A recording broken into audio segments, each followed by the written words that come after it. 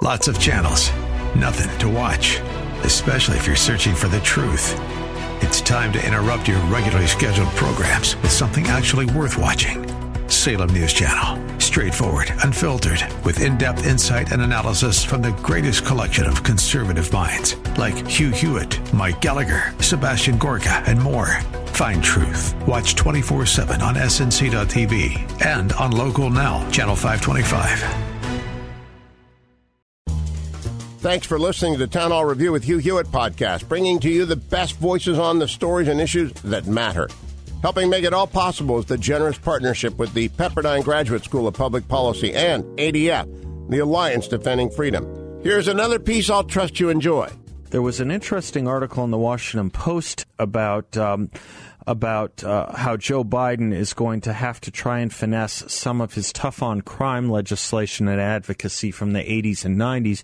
No one who knows more about crime and urban policy than the great writer and one of my favorite public intellectuals in the whole wild world, Heather MacDonald of the Manhattan Institute and City Journal. Her most recent books, The Diversity Delusion, How Race and Gender Pandering Corrupt the University and Undermine Our Culture, and, of course, The War on Cops, How the New Attack on Law and Order Makes Everyone Feel Less Safe. Heather, thanks for joining us again. Well, thank you so much for that kind introduction, Seth. It's always a pleasure to be with you. Well, thank you. Well-deserved on your part. Heather, I sent you this Washington Post article, and it did remind me that, Joe Biden is a pastiche of many different beliefs and many different positions over the years. But one thing I do well recall in the 80s and 90s is he was very, quote-unquote, tough on crime when it came to urban policy, when it came to drugs. And it looks like he's going to have to backtrack on some of that, given the parlance of the modern Democratic Party. At least that's my view of it. How do you see it? And does he have anything to apologize for? Well, he is backtracking. He's cowardly apologizing, and he should not. Right. This is a very dangerous trend that has been gaining steam from the Obama administration forward, to repudiate the changes that were made in the 80s and 90s that it ushered in a completely unprecedented and unforeseen 50% drop in crime nationwide, a crime drop that benefited overwhelmingly, disproportionately, black residents of the United States. Now, he is going, because he is so, is the word verbose? I'm not sure. There's a lot, he has said a lot of things that he's going to have to backtrack on if he is going to be in this backtracking business. I'm pretty familiar with where he was at the head of the Judiciary Committee when it came to inner cities and drugs.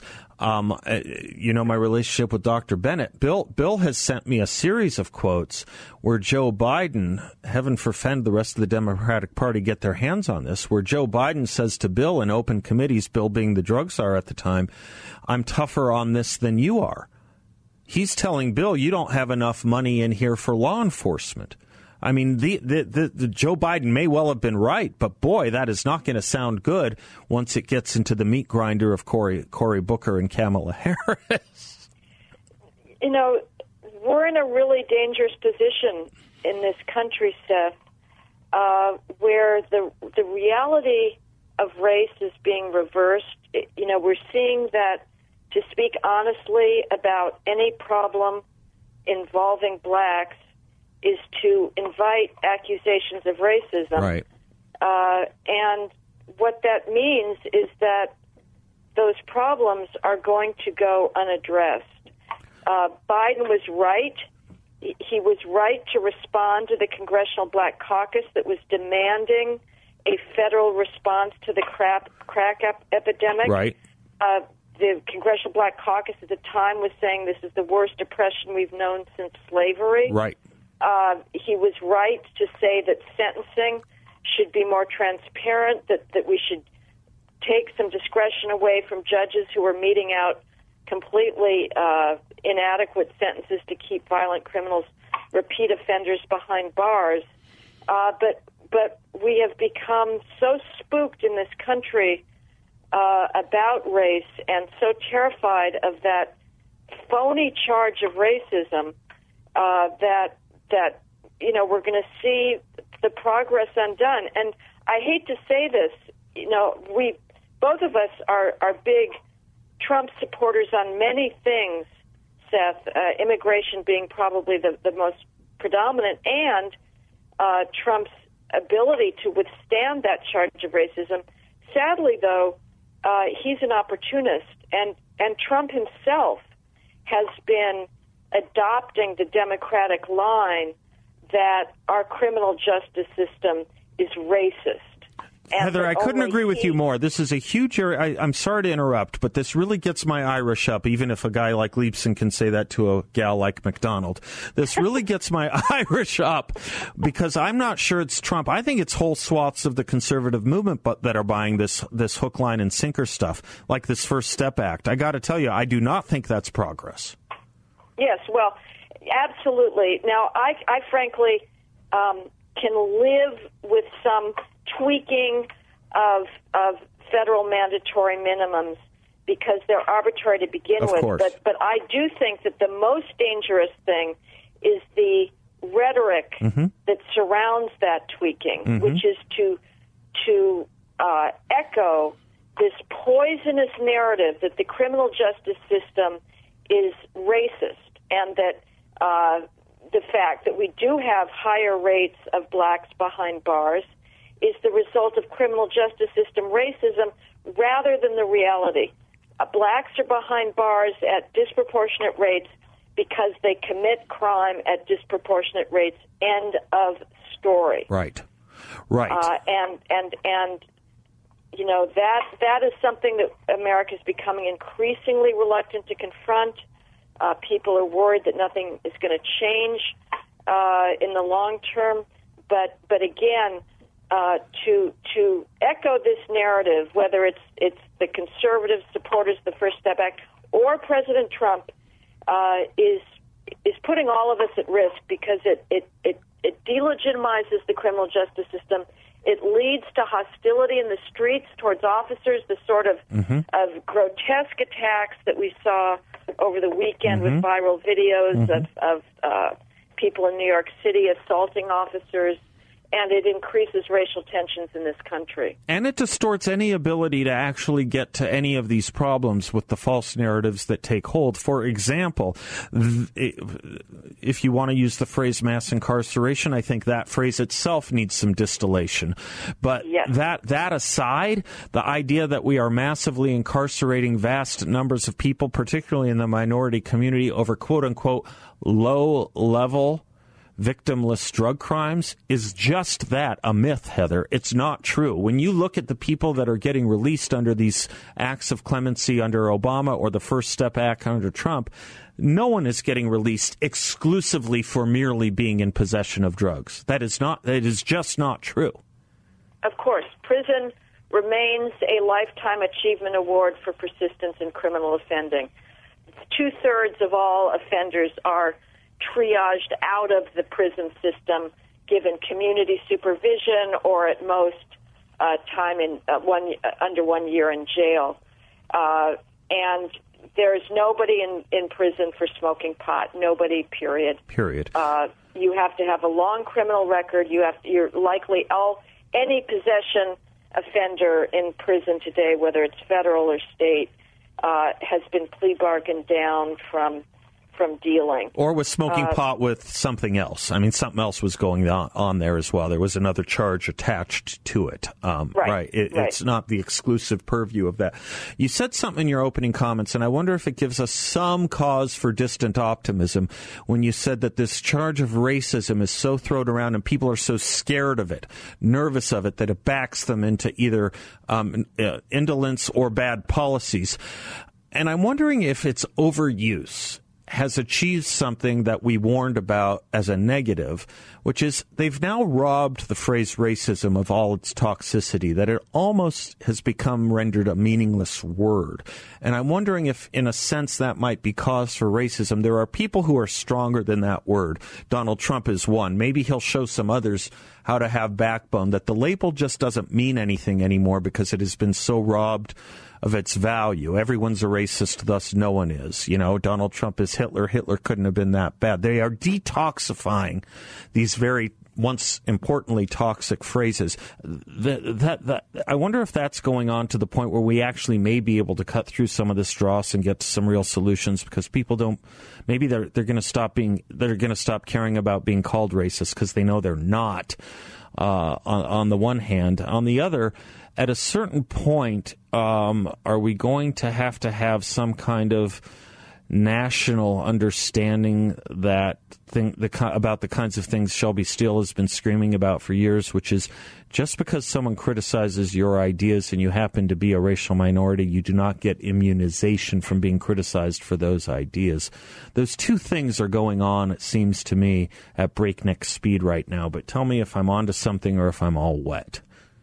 Right. Well, first let me just respond to the sub-point you made about just because you're criticized, right, it doesn't mean you're doing so because you're black. I mean, right. We see this perfectly with the pylon of one of the Democratic presidential contenders, Pete Buttigieg, who had a shooting in South Bend, which right. I don't think is a bad shooting, mm-hmm. but it's been portrayed as such by the media. Mm-hmm. Police shot at black men. And one of the things that has now been held against him to show that he's really the unwitting bearer of white privilege and racism is that he fired a black police chief. Mm-hmm. Well, he did so for cause. Mm-hmm. But now, you know, if you're black, you have virtually an immunity from right. criticism, because it is inevitably going to be the case that any job action taken against you will be attributed to your race rather than to the underlying issues. As for your larger point, you're certainly right that a indifference to this phony charge, to this hysteria of phantom racism, is an absolute prerequisite to getting our act together, getting our problems solved, and reuniting as a country. And certainly Trump is setting just a thrilling example of that in his recent war over Baltimore, and being able to just hit back hard and not being cowed by the racism charge. Whether this is going to catch on, though, is the real question. And I think we're in a race against time. The more we graduate people from college, the more we're pumping out people who have spent 4 years being brainwashed by this whole victim identity. Some students manage to emerge with their sanity and sense of realism intact, but far too many absorb it. It's very hard. It's in the air you breathe in college. And, you know, we see what happens with corporations. They have been folding right and left.